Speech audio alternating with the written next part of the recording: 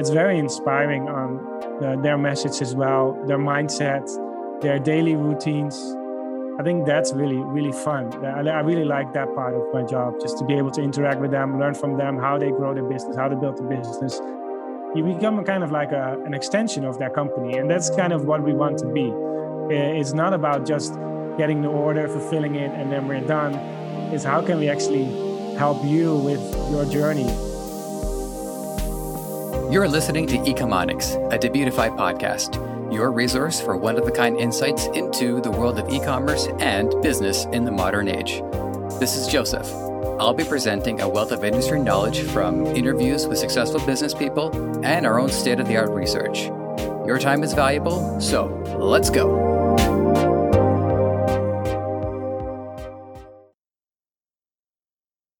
When your peak customer service hours are the time before work, after work, and weekends, you know you're working alongside some of the most highly motivated and dedicated entrepreneurs. Simon de Rat of Hyperskew has spent a major chapter of his life in China, where his own independent spirit was called to. If you've been wondering what the company is all about, have a good listen, as their mission is as genuine as the clients they serve, people such as you and me. Simon de Rat, it is great to have you here on Ecomonics. How you doing today? How you feeling? Very good. Thank you for having me, Joseph. Awesome. Happy to have you guys here. You know, it's great to we've met a lot of people in the e-commerce space so far, and I think at some point we're going to have met everybody. So it's we're really happy to have you here as part of that mission.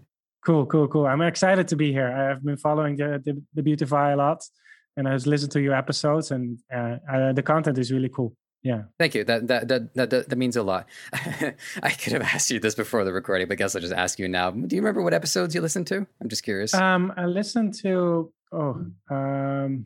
I have to double check, honestly.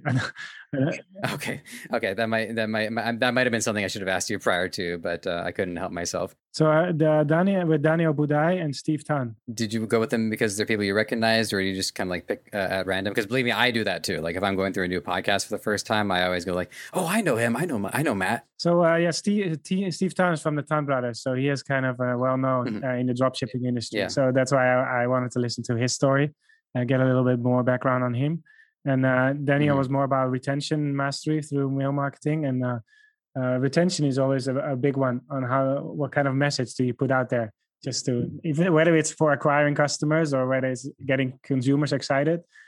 There's always some nuggets when you get more thoughts about the logic behind, more or less. Yeah, and I think just to touch on retention marketing very briefly, retention is really where a brand can shine the most because it shows the appreciation and the gratitude for the customers putting their time and their energy and especially their money into that brand and supporting that. So, you know, it reminds me of a lesson that I learned in marketing even as far back as high school, which is, you know, advertising has two roles. First, you sell people on the product, and then you continue to validate their decision by continuing to show ads and say, you know, you invested in something that's still going to be around and something that's worthwhile.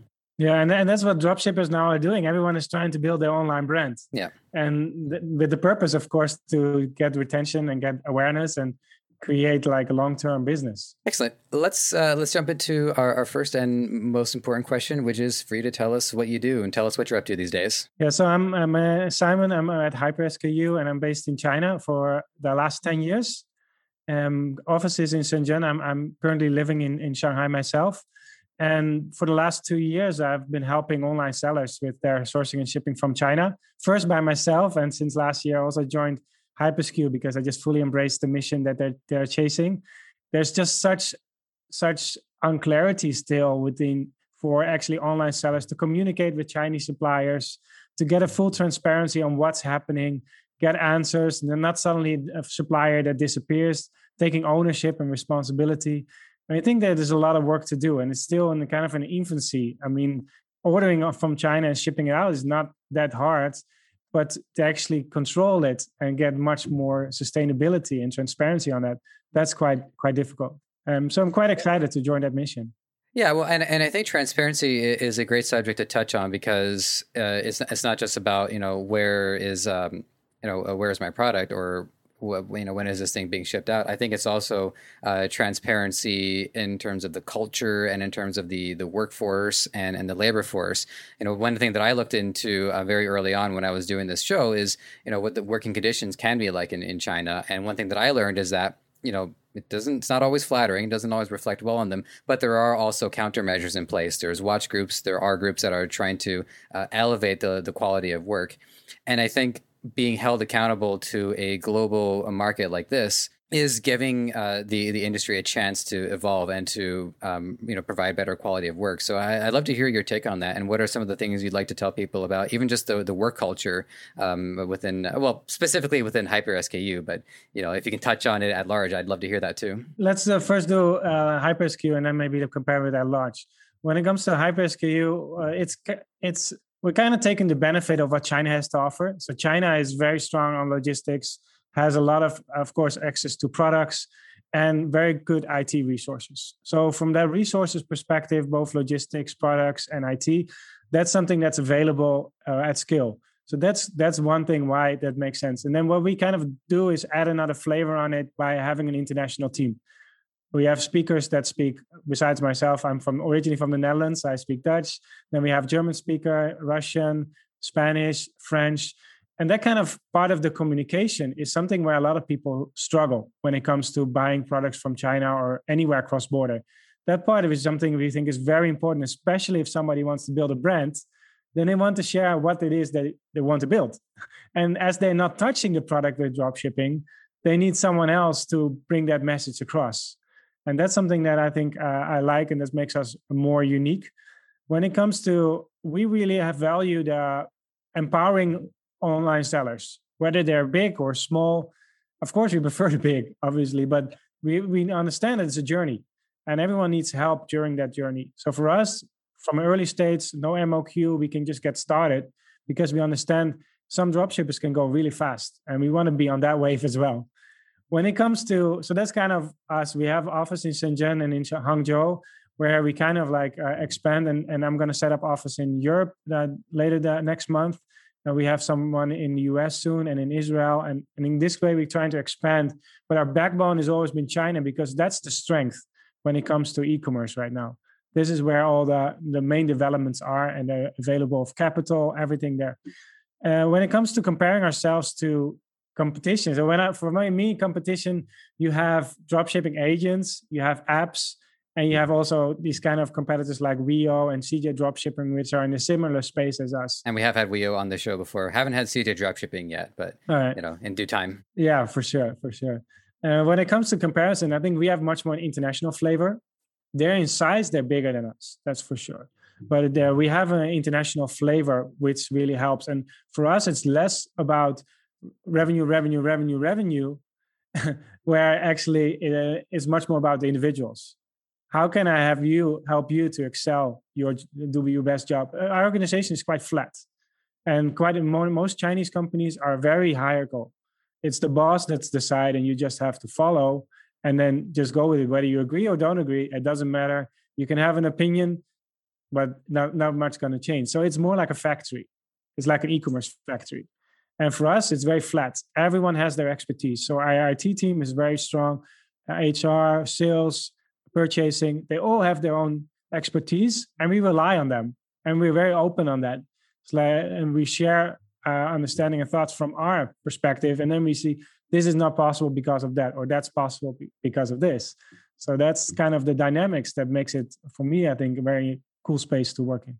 Mm-hmm. And one thing that I noticed too, because you're describing all the different languages, like Russian, for instance, is you also have what I would say is a diverse array of perspectives and backgrounds who are converging in this space and are sharing their ideas unique to what they've experienced in their background. So I'm wondering if if this is me just hypothesizing, or if there's actually been any tangible results in, what does the Russian speaker have to say? Have they been able to offer unique insights? What have you been able to offer unique insights that I think would otherwise not be there if it was all just people locally working there? For sure.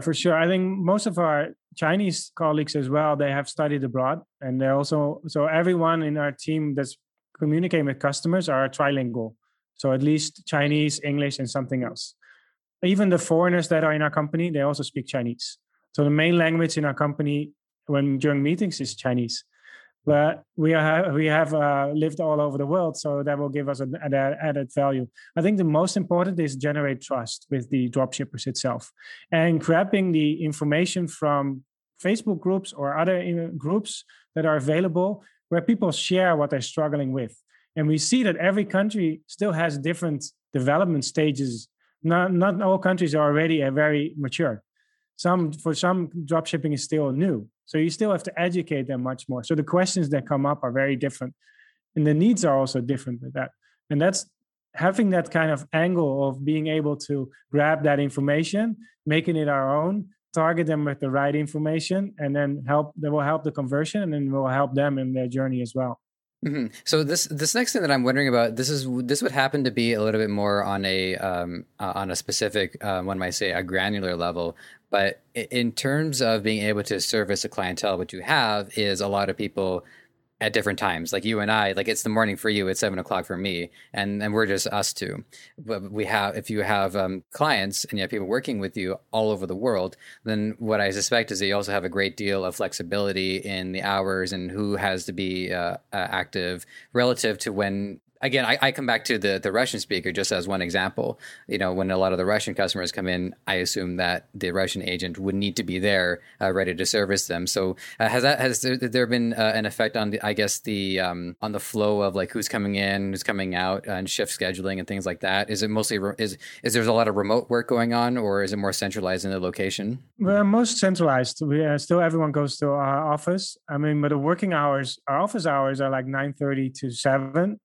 But in the end, as the sales, or if you're dealing with customers from all over the world, there is no limit to that. It's ongoing. And we see actually that a lot of the drop shippers, they are very active in the weekends and in the early mornings and the nights, because quite often they have another job. Yeah. And that puts pressure on our team, obviously. We don't have a 24-hour customer service, but normally we respond within a few hours. But considering the nights, of course, there's going to be some kind of delay when it comes to response. We try to speed it up by creating a group either on WhatsApp or Skype, just to have this direct contact instead of having a chat where you just have to wait for someone to respond once they're online, to make it more interactive, and add another colleague just to increase the chance of someone replying. So we're trying to leverage in a way, but there will be some delay due to time zones for sure.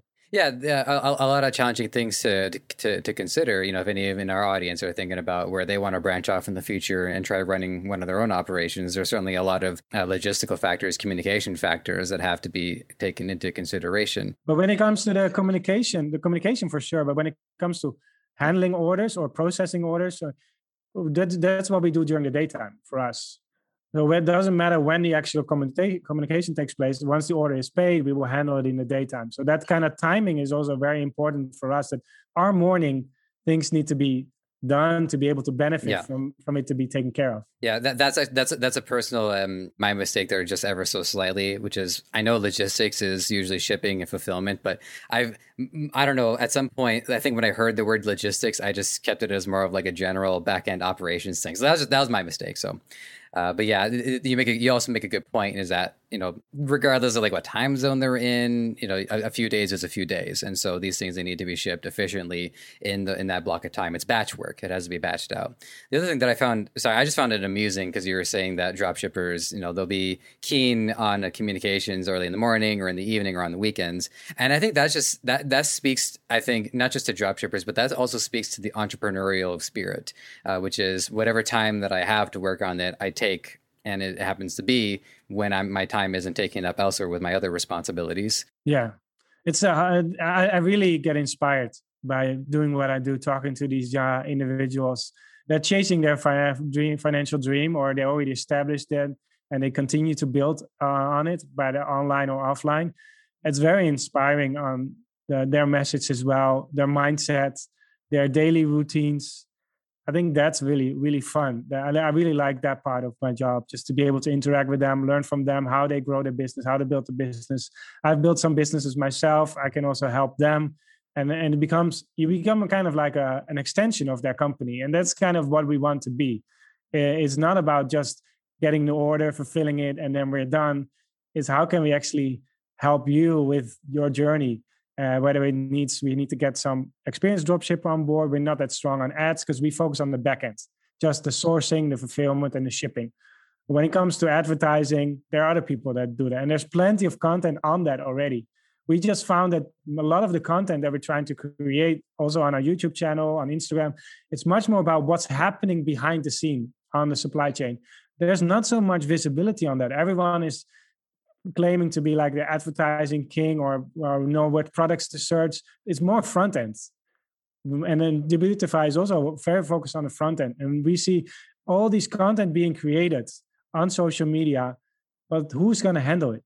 And we want to be the one that's handling it. When the order comes in, someone needs to arrange it, ship it out, and make sure that the consumer receives it. Yeah, I mean, as the Debutify guy on my side, I think you make a good observation that marketing is definitely a key factor, and that is a lot of the work of Ricky Hayes. And what I would say that makes Debutify stand out is because these themes, they begin on the back end. We do have our back end developer who is trying to make that side of it efficient by offering a lot of add-ons. We have more than 40 add-ons, so it is a lot about figuring out what problems do we want to solve so that we can help the consumer solve the problems that they're more energized to. And so in that regard, Debutify really wants to help people focus on the marketing side of it. Yeah, and that's in the end what generates the traffic. So the having the right website, the copyright, advertising, that's in the end what's going to drive the traffic, and we benefit from that. So we also need these kind of expert players like yourself and your team to be able to generate the traffic, and then we will benefit from it. So we're not so much visible to the consumer. We're very much in the back.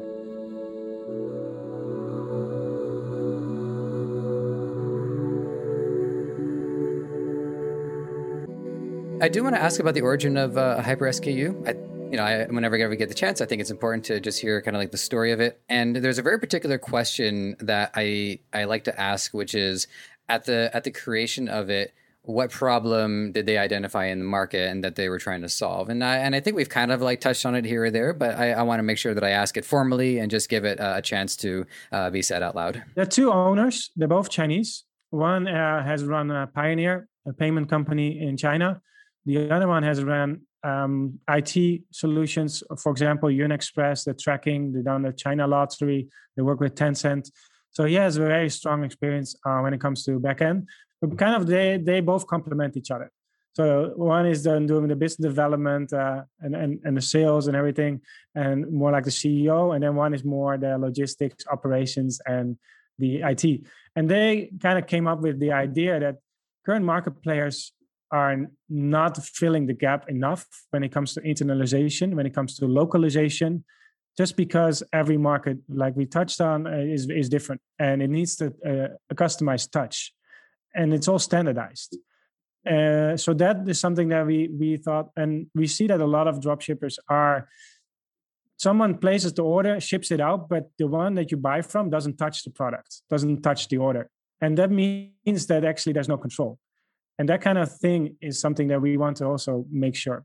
What we saw, what happened is that social media has become a very big driver, and maybe even bigger than the platforms Amazon and eBay have. Amazon and eBay, we cannot really, there's so many Chinese players. I think more than 40% are Chinese sellers. We cannot compete on price with them. So we focus on the social part. We want to help the social generate, because that's all traffic generated. There's no SEO, there's no comparison. It's more impulse buying. And for that's really the angle that we are chasing. We got investors on board. We did a round last year. We're planning to do another round this year, just to be able to for us to go big. And maybe but a lot of Chinese e-commerce companies, one of their business model is IPO, just kind of generating capital, generating value, just to be able to make that jump outside of China, because it's really tough to stand out.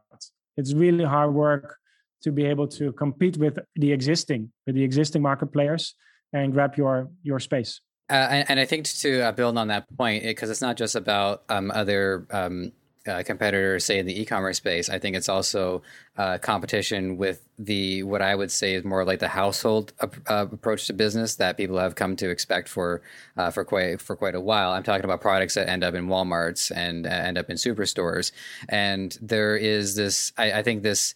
It's unfortunate, but I think it will be something that will be resolved in time, is that there's this divide between brands that really have their start in e-commerce versus brands that have more of a legacy to them. Because, unfortunately, not everybody has the luxury of starting in the 1800s, back when they were supplying product via a horse and carriage. Now it's a hyper competitive landscape. But then to also tie in your other point, it's about how social media is far more of the important factor here compared to Amazon and these other large companies. And I think the reason for that is it comes back to the intent behind why somebody is using this. Somebody goes on Amazon, they're looking for something, right? I don't think anybody goes on Amazon just being like, I want to be inspired today. No, people always know what they want when they go on Amazon.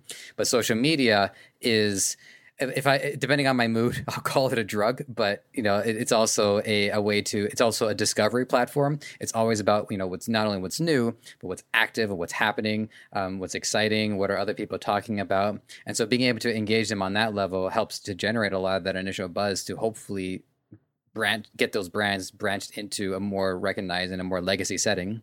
Yeah. And what we see is one of the reasons that we as well think we can have an extra edge is that building a brand online normally results into also start selling offline. That means a combination of these two. And that's a different business model. It's not shipping an individual parcel, it's shipping bulk. And that needs to be custom cleared. And there's much more complexity to this. To be able to leverage this, that online seller is selling on multiple platforms, they have different wishes on products that will be shipped out. They want some stock in China to service global. They want some stock local to be able to service their customers in their local market at one or more platforms. That kind of mix is something that is very important, because online sellers are no longer put into one space. They're no longer only on Shopify or only on Amazon or only on that kind of platform. They're becoming more diverse. They see, okay, I built a brand. I have a brand. How can I become visible everywhere, offline, online, not only social media, but anywhere?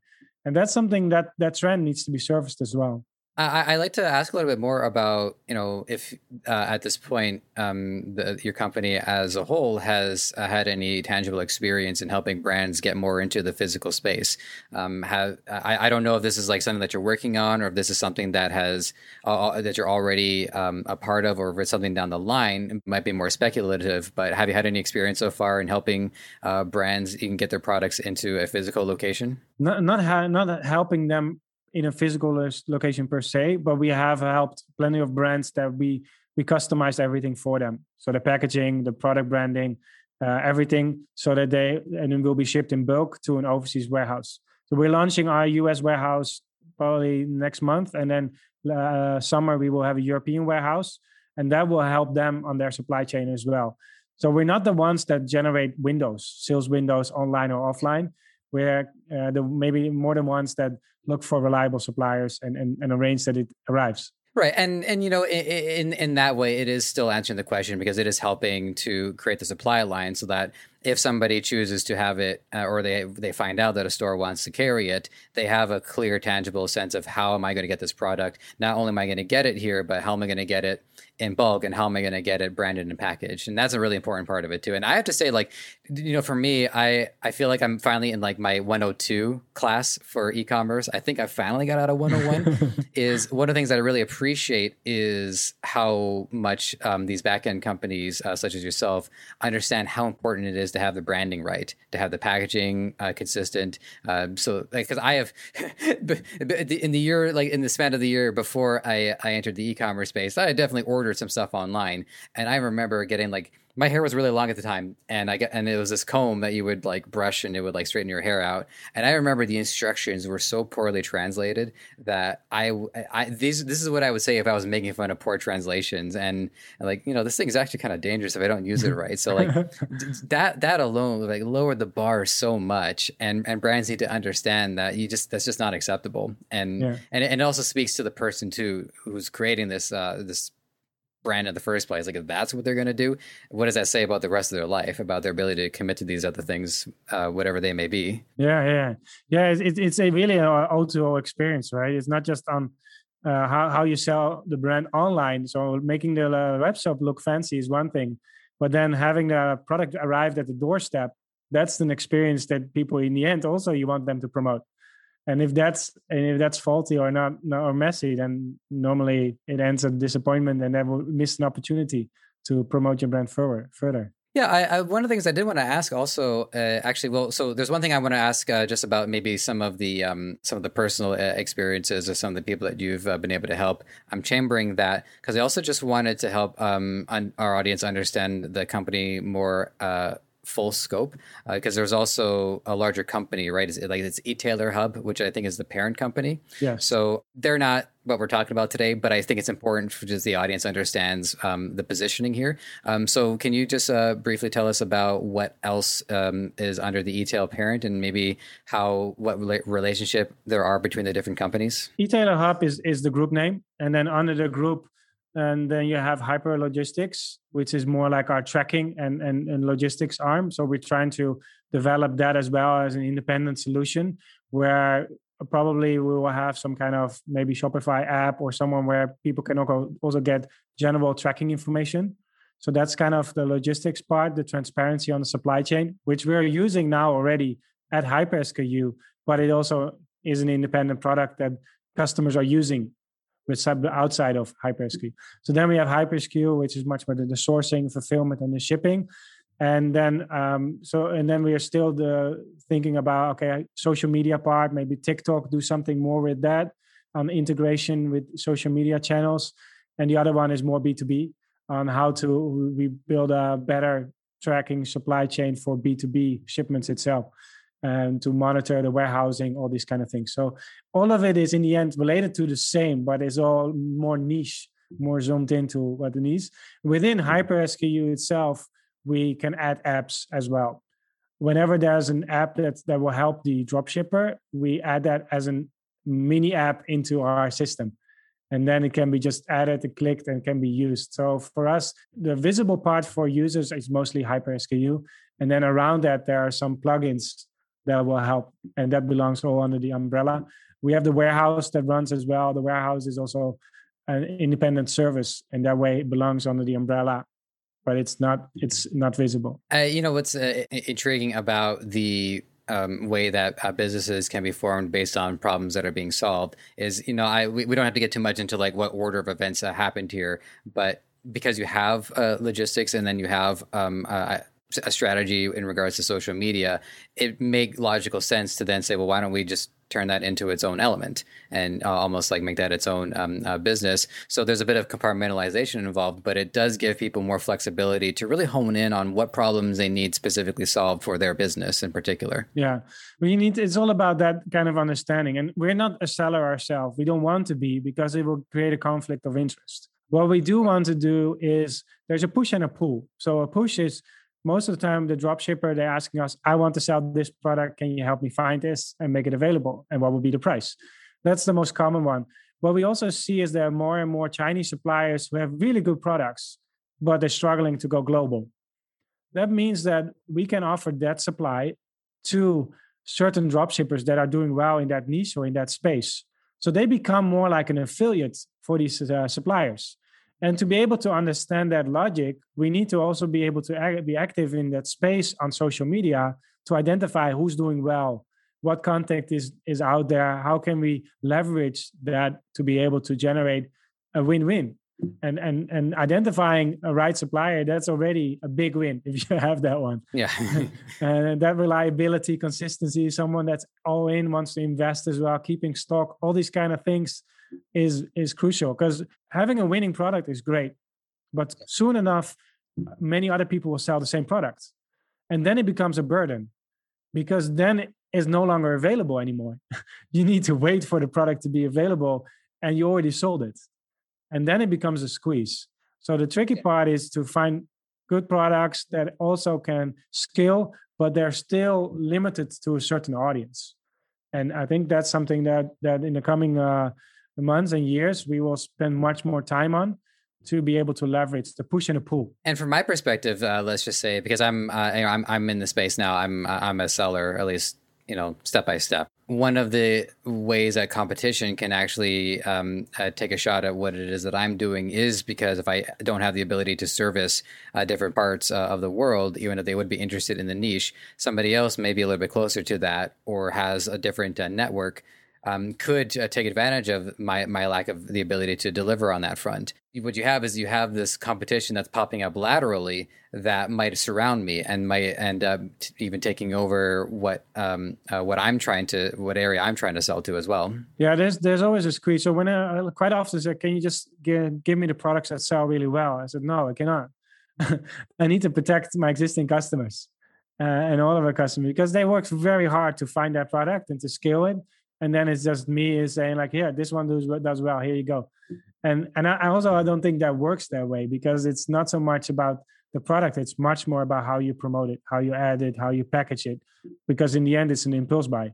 And that product doesn't make that difference. It's more on how you present it. That's normally one of the main drivers. So I do want to run through this just a little bit more, just so I understand the product relationship here. So when I was looking at the website, and you have to forgive me if maybe I parse the information incorrectly, but I guess I was thinking that HyperSKU, I know one thing I know for sure is that if I say I had a product request, I could request that product and you could look for it and try to source it and find a supplier, and you would have the leverage of a larger operation to compel the source to then want to work with you. So that would be a way that would be helping me in turn. But are you also like independently looking for products to maybe let's just say you're working with somebody and you say, well, we have some other options. Maybe one of these might be of help to you. Is that an element of it, or is it largely just focusing on the products that the sellers are already working on? It starts always with the request of the product because we think they need to do the research. And then around that product, we can make suggestions, but we have to be very careful with what we suggest that it doesn't conflict with an existing one. And that's something that's something that we always have to balance. But yeah, it could be like this one is not available at the moment, but we have this one, and it's a similar product. It has more, maybe even more functionalities. That part we definitely do. I think for us, when it comes to what we do, is we make things transparent and automate most of it.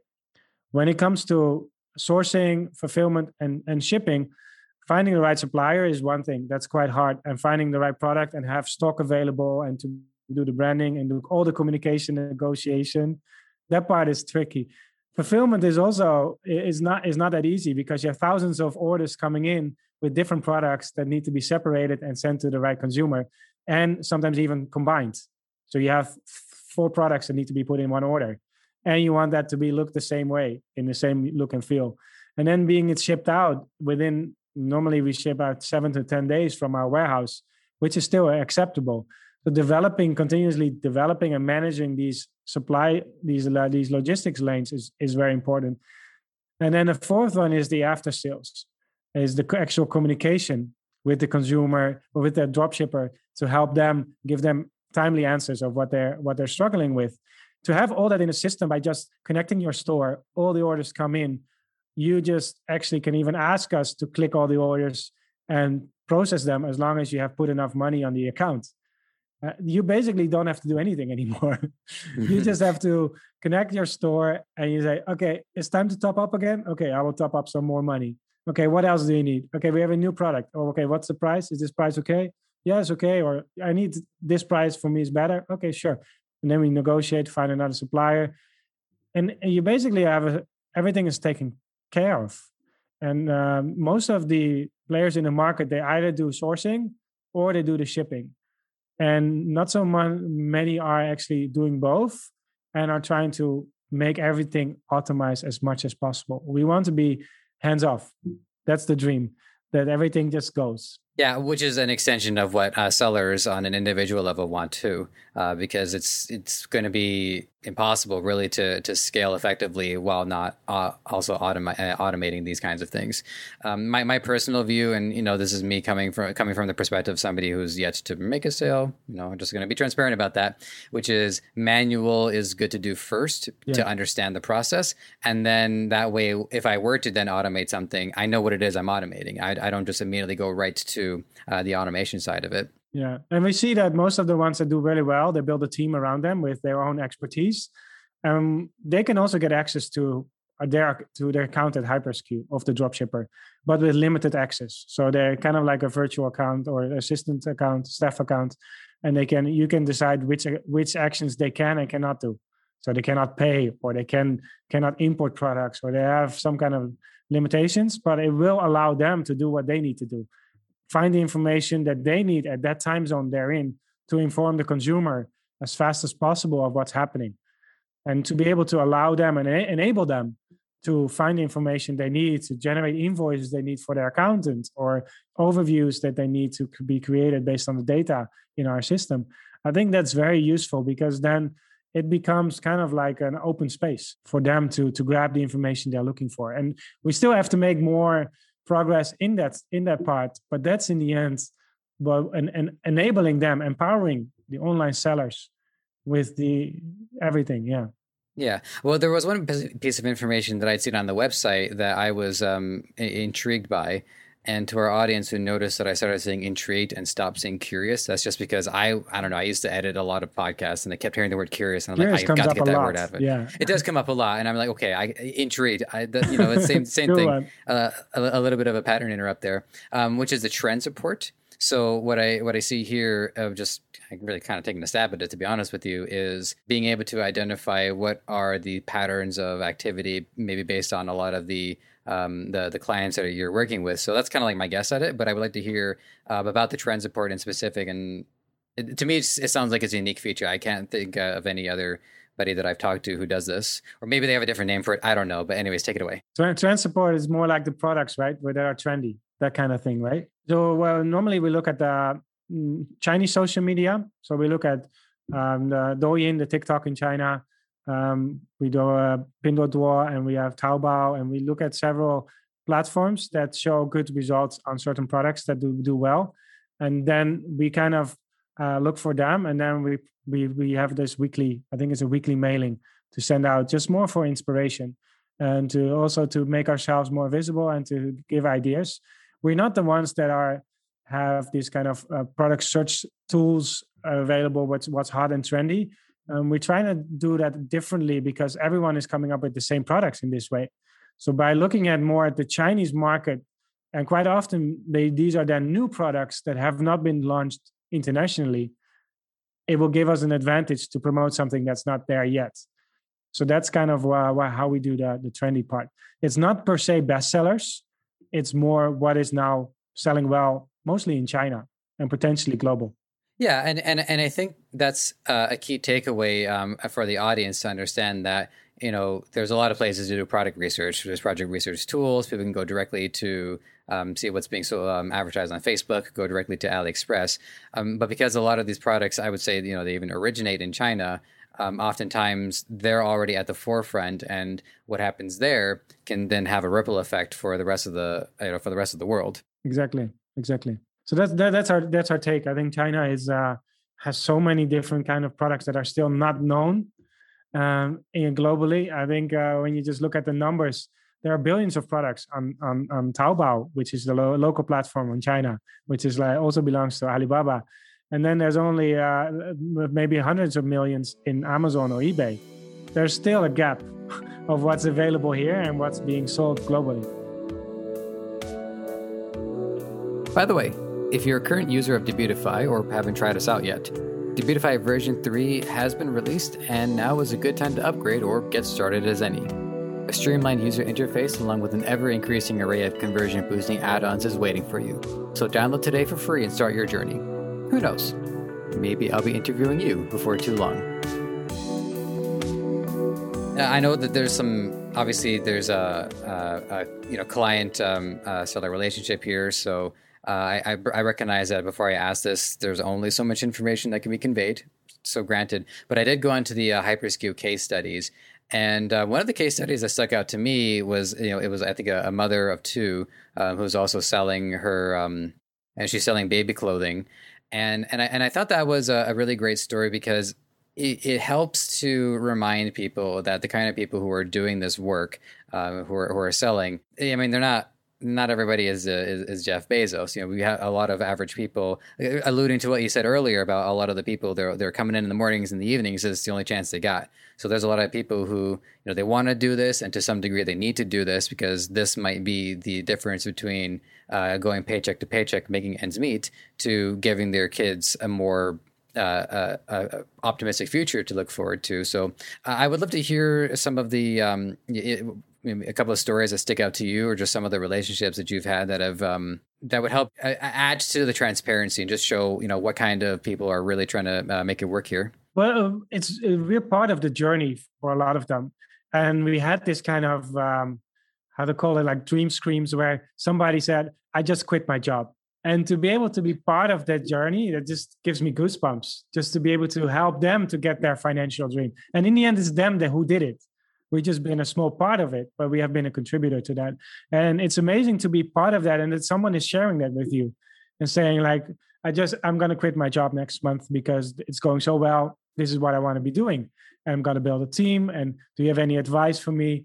And that's just fun. And so that happens multiple times. And that's just fun. And there are also, of course, people that struggle and say, I've tried so many products, it's not working.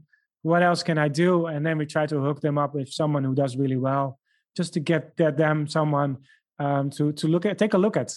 Because there's so many courses that people are selling, but a course is not related to what you're doing now. You want someone to look at your as-is situation.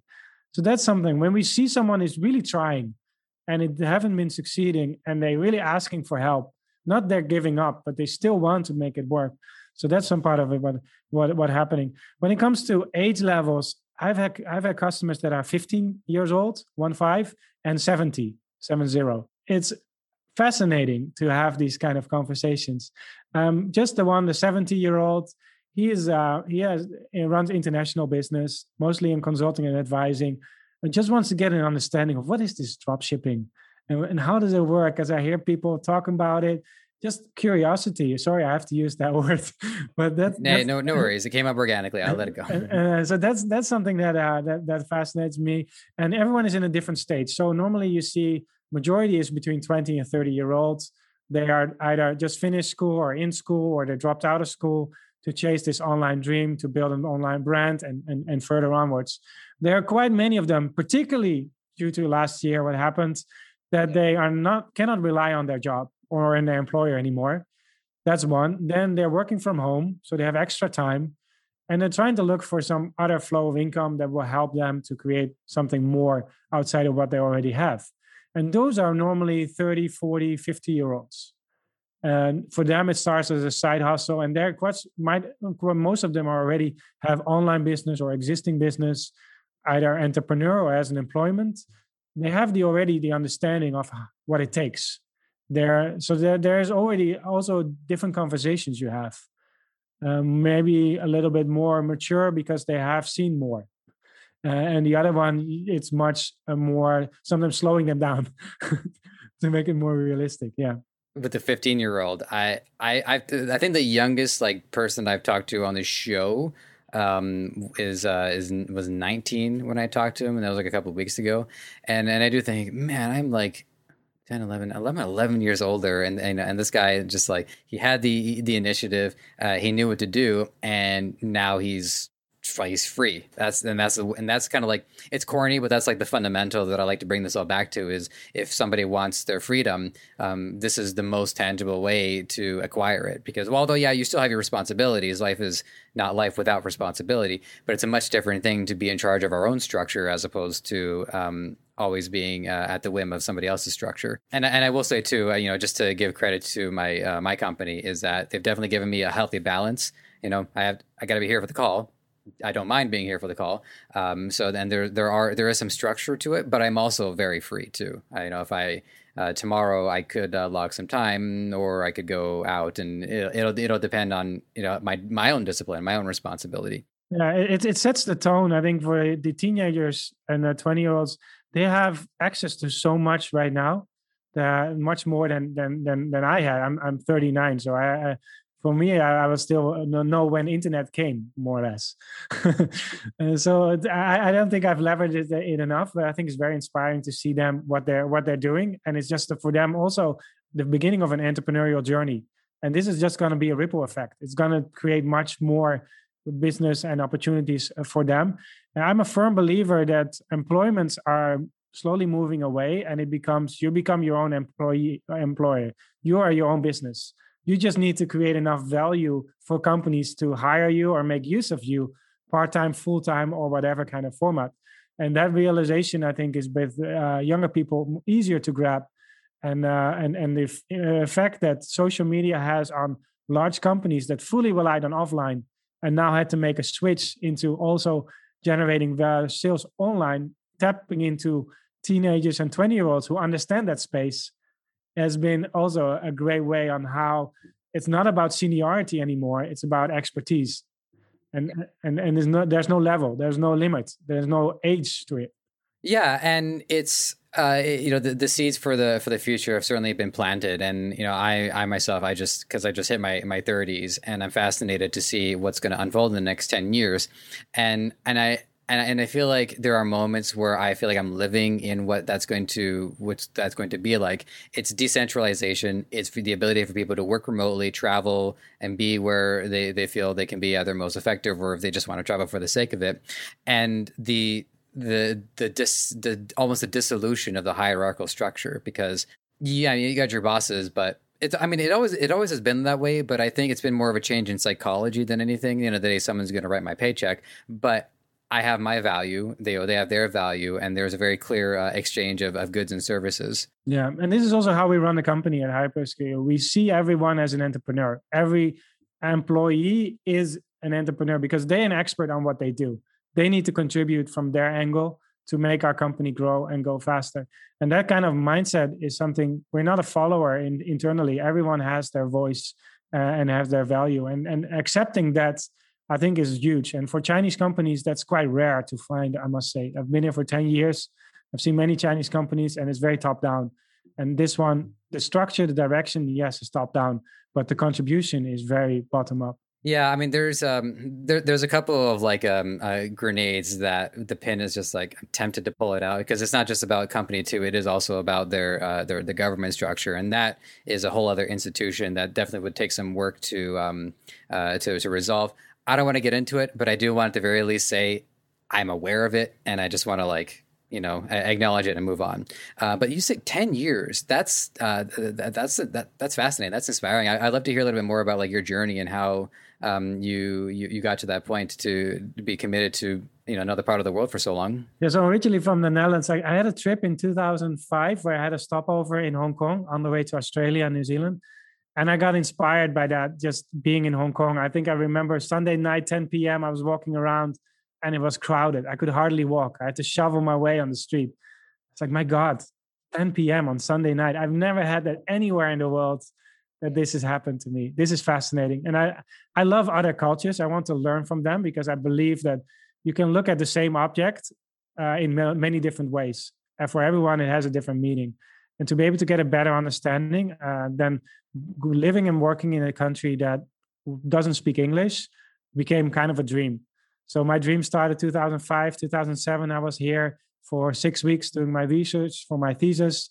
And then it's like, this is the place. New York and Shanghai were the place. I felt so inspired. I wanted to be there at some point and get a job. So before my 30th, I wanted to live and work in Shanghai, more or less. So that became a mission. Start to look for jobs, worked for a company that hopefully would send me here. Didn't happen. Went on a holiday, looked for a job. And during that holiday, I met with 50 people for drinks, breakfast, dinners, everything. And two of them resulted into an opportunity, and one into a job. And that was TNT, the logistics company. Then I landed here in 2011. And then after that, I've been running multiple businesses, mostly on international trade, e-commerce, logistics. Yeah. Well, I think it speaks to your entrepreneurial spirits too, because you said that you're going on holiday looking for work. I think most people when they go on holiday, they're looking to like hide away from their work as much as possible. So it just goes to show what you value even in your word choice. You say, well, I'm gonna go here. It's a visit, but I'm going here with an objective and a goal, and you were inspired by it. Yeah, thanks for noticing. I'm a strong believer about proximity. So if you want to be in places, you want to reach a certain goal, you have to be in places where it's happening and with the people that are doing it. And for me, it was I want to be working and living in China. I cannot be in a meeting tomorrow because I'm not there. I need to relate to these people. And the same goes for drop shippers. Don't isolate yourself on the attic or in your own room. Go out there, connect with others. Find a mentor group, find someone who's in the same space as where you are in your journey, and feel inspired and understand it's not just you that are doing this hustle. There are plenty of other people doing that. And being in proximity will just help you to go much faster in the goals you want to achieve. I think it's worthwhile too, considering how much of this is accomplished remotely. And again, you and I are into very disparate parts of the world, and yet when you say the proximity, there's still unmistakable, indisputable value to where you are and who you're around by. And I'm not the biggest fan of the word vibe, but that word is just slang for vibration, and being around the same energy signatures of other people will make somebody more productive. I don't know if the science is exact, but it seems to me that it makes logical sense. Yeah, it's been a huge contributor, and it still is. Whenever I want to make something happen in a space, I need to get connected with the people, talk to them, let them hear my story, and get the voice out, and then people start to think with you instead of for you. And that's something that's very important. Social media is a great tool because quite often it's the weak links that help me most.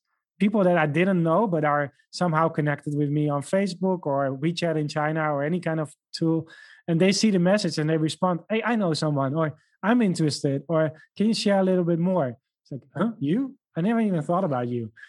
So that's super powerful. Just to be active in groups, that whether you know them or don't know them, but you're in proximity. So I want to. I think how much time I've got you for? Yeah, I got you another like 8 or 9 minutes. There is another question here, a bit of a gear shift, but this is one that I think is going to be really important for our audience to ask. So I was on the by the way, before meeting you, I was like dead set on calling it Hyperskew, but I noticed Both you called it Hyper SK. It doesn't matter. Well, that's fine. Okay, cool. Yeah. When in doubt, just go for like the most absurd pronunciation possible, which is why for dinner I'll be having my VG tables. Anyways, so I noticed that there were, it wasn't there were conditions, but there were like some questions that they asked the seller, like, are you selling 10 to 50 orders per day? And if you're selling that many orders, and Hyperskew would be the fit. And there were some other conditions too. I didn't write those down, but that one stuck out to me because I think there's a challenge here. It's indisputable that there is a lot that you can do to help and to expand and to create the growth that they're looking for. But the challenge prior to that is, getting to 10 to 50 orders per day while potentially being at somewhat of a disadvantage. Now, I'm not posing this question so that you can provide the solution. I don't think that's fair, but I would like to know just some of the experiences that you've learned from some of the people that you've worked with, maybe how they've been able to get to the point where they're now ready to work with Hyperskew. We don't have an MOQ, so if there's one order a day, it's possible. This is what we write on the website is more our ideal customer, what we would like to serve. The reason is also because you can then benefit from the efficiency of our system. If you do one order, for us, it's we buy locally in China, and then we have local delivery costs to our warehouse, and then we handle that one order and ship it out. We only so that's additional cost. That if you can divide these logistics shipping costs, which is normally maybe 50 cents to $1, if you can divide it over multiple products, it becomes far more interesting. So that's definitely, then it becomes smaller and smaller, and you don't really feel the impact of that additional cost that we have to take. So that's one thing when it becomes more interesting. Then the system itself, there's a lot of efficiency to it. So if you have multiple orders, you can click them all at once. You can pay them all at once. If you have multiple products or also multiple suppliers, you don't have to deal with all these multiple suppliers because we take care of that. You only have to talk to us. So there's an efficiency advantage as well. So first is cost, second is efficiency, and third is for us, our own business, we only earn money once there's an order placed. There's no subscription fee. You don't pay any fixed cost or anything. Only once the order is placed, we earn money, because our prices is a product price and a shipping price. And inside that price is our margin.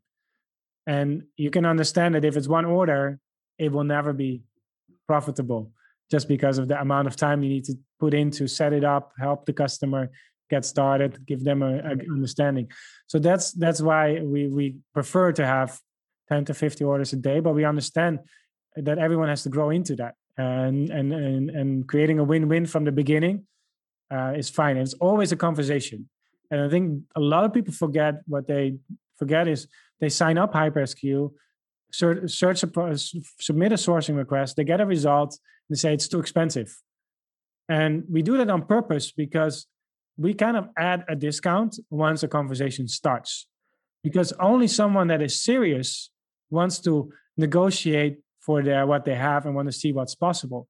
And everything is possible, but we need to have the right mindset. If someone is just coming for click a product, check, it's not okay, I'll leave it, HyperSQ is too expensive. Okay, fine.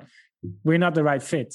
So it's also a filter for us to getting people to understand it takes work from both sides to create that win-win. And that kind of filter is built in our system as well. Yeah. Yeah. And that's, it speaks to the larger through line, not just throughout the show here, but also what everybody in the e-commerce space, regardless of where they're making their content or where they're saying it, is that, this is going to take a great deal of work. I myself, I don't think I've talked to anybody who considers themselves one of the gurus. I've only ever seemed to talk to people who say, well, I'm not one of the gurus. So I think that I guess that conclave aren't really part of the industry, at least part of the ecosystem that is going on over here. So I think that for the most part, I like the tactic. I really do like the idea of just, showing them the price and using that as a way to gauge whether or not they really have even the stomach to deal with this in the first place. Yeah. And we have to realize that most of our time is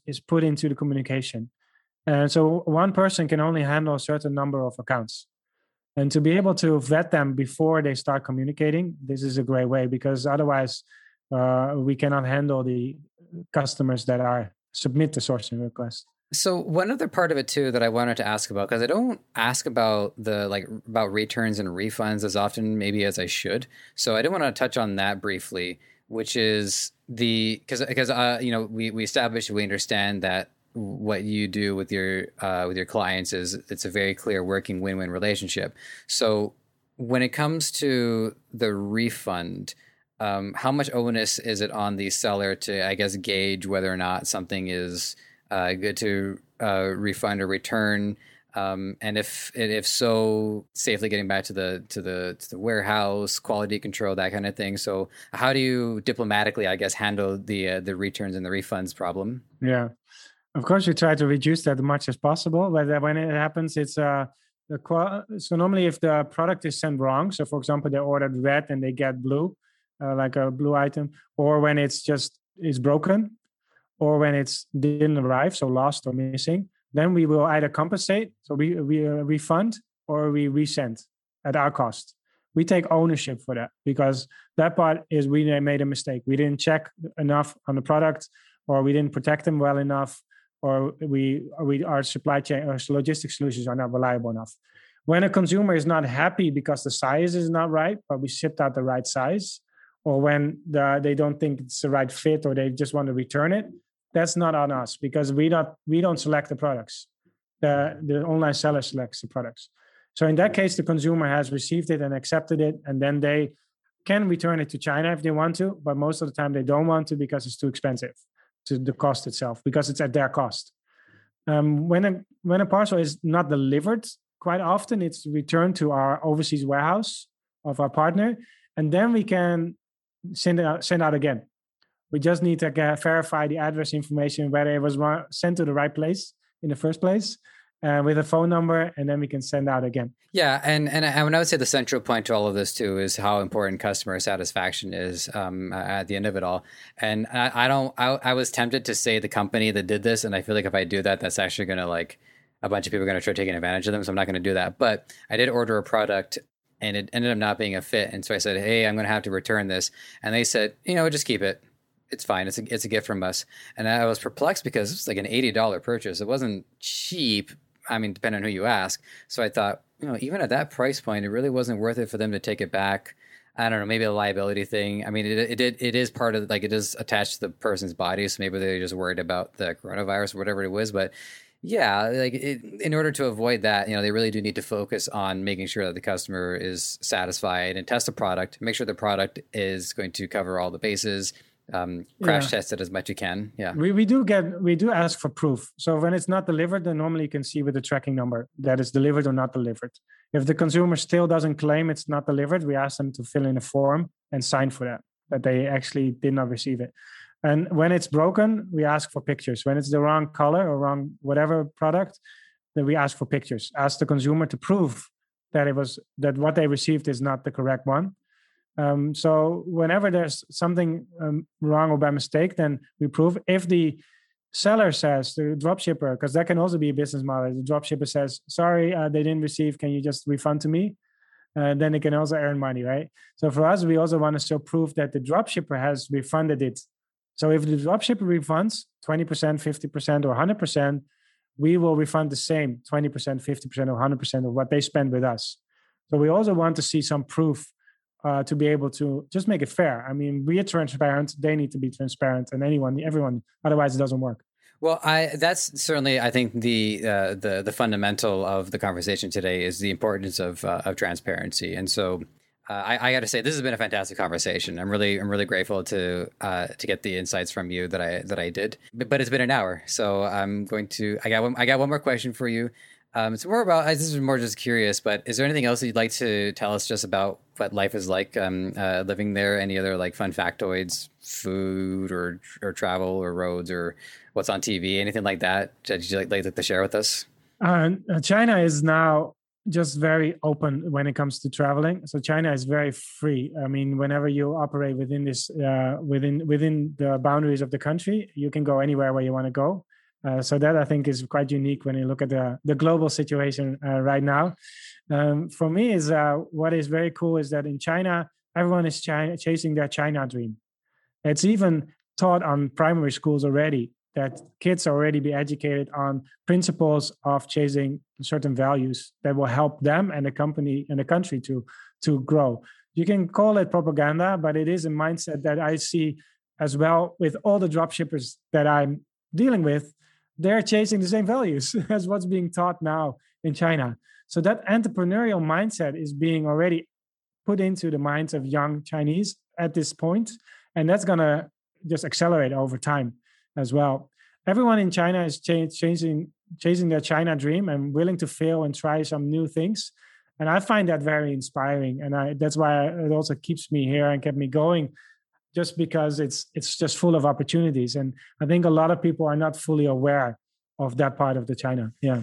Mm-hmm. That's new to me too. I didn't realize that. And I think that can be instilled in different ways in different parts of the world. And not to be critical, some parts might call it patriotism. We're all proud of where we're from. So I think a majority is, so that's fine. It's normal. Yeah. And with that, I think I think we're all good here.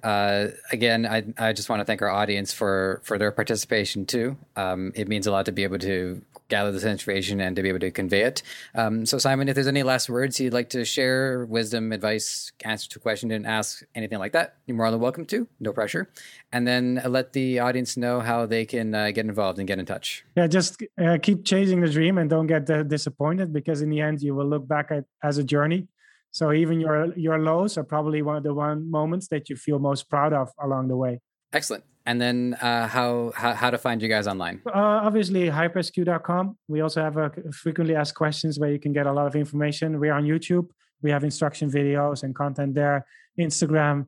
And then there's a chat always where you can just connect with us and talk to. If you want to reach out to me, I'm on Facebook, on Instagram, and LinkedIn. So Simon de Raad, RAADT.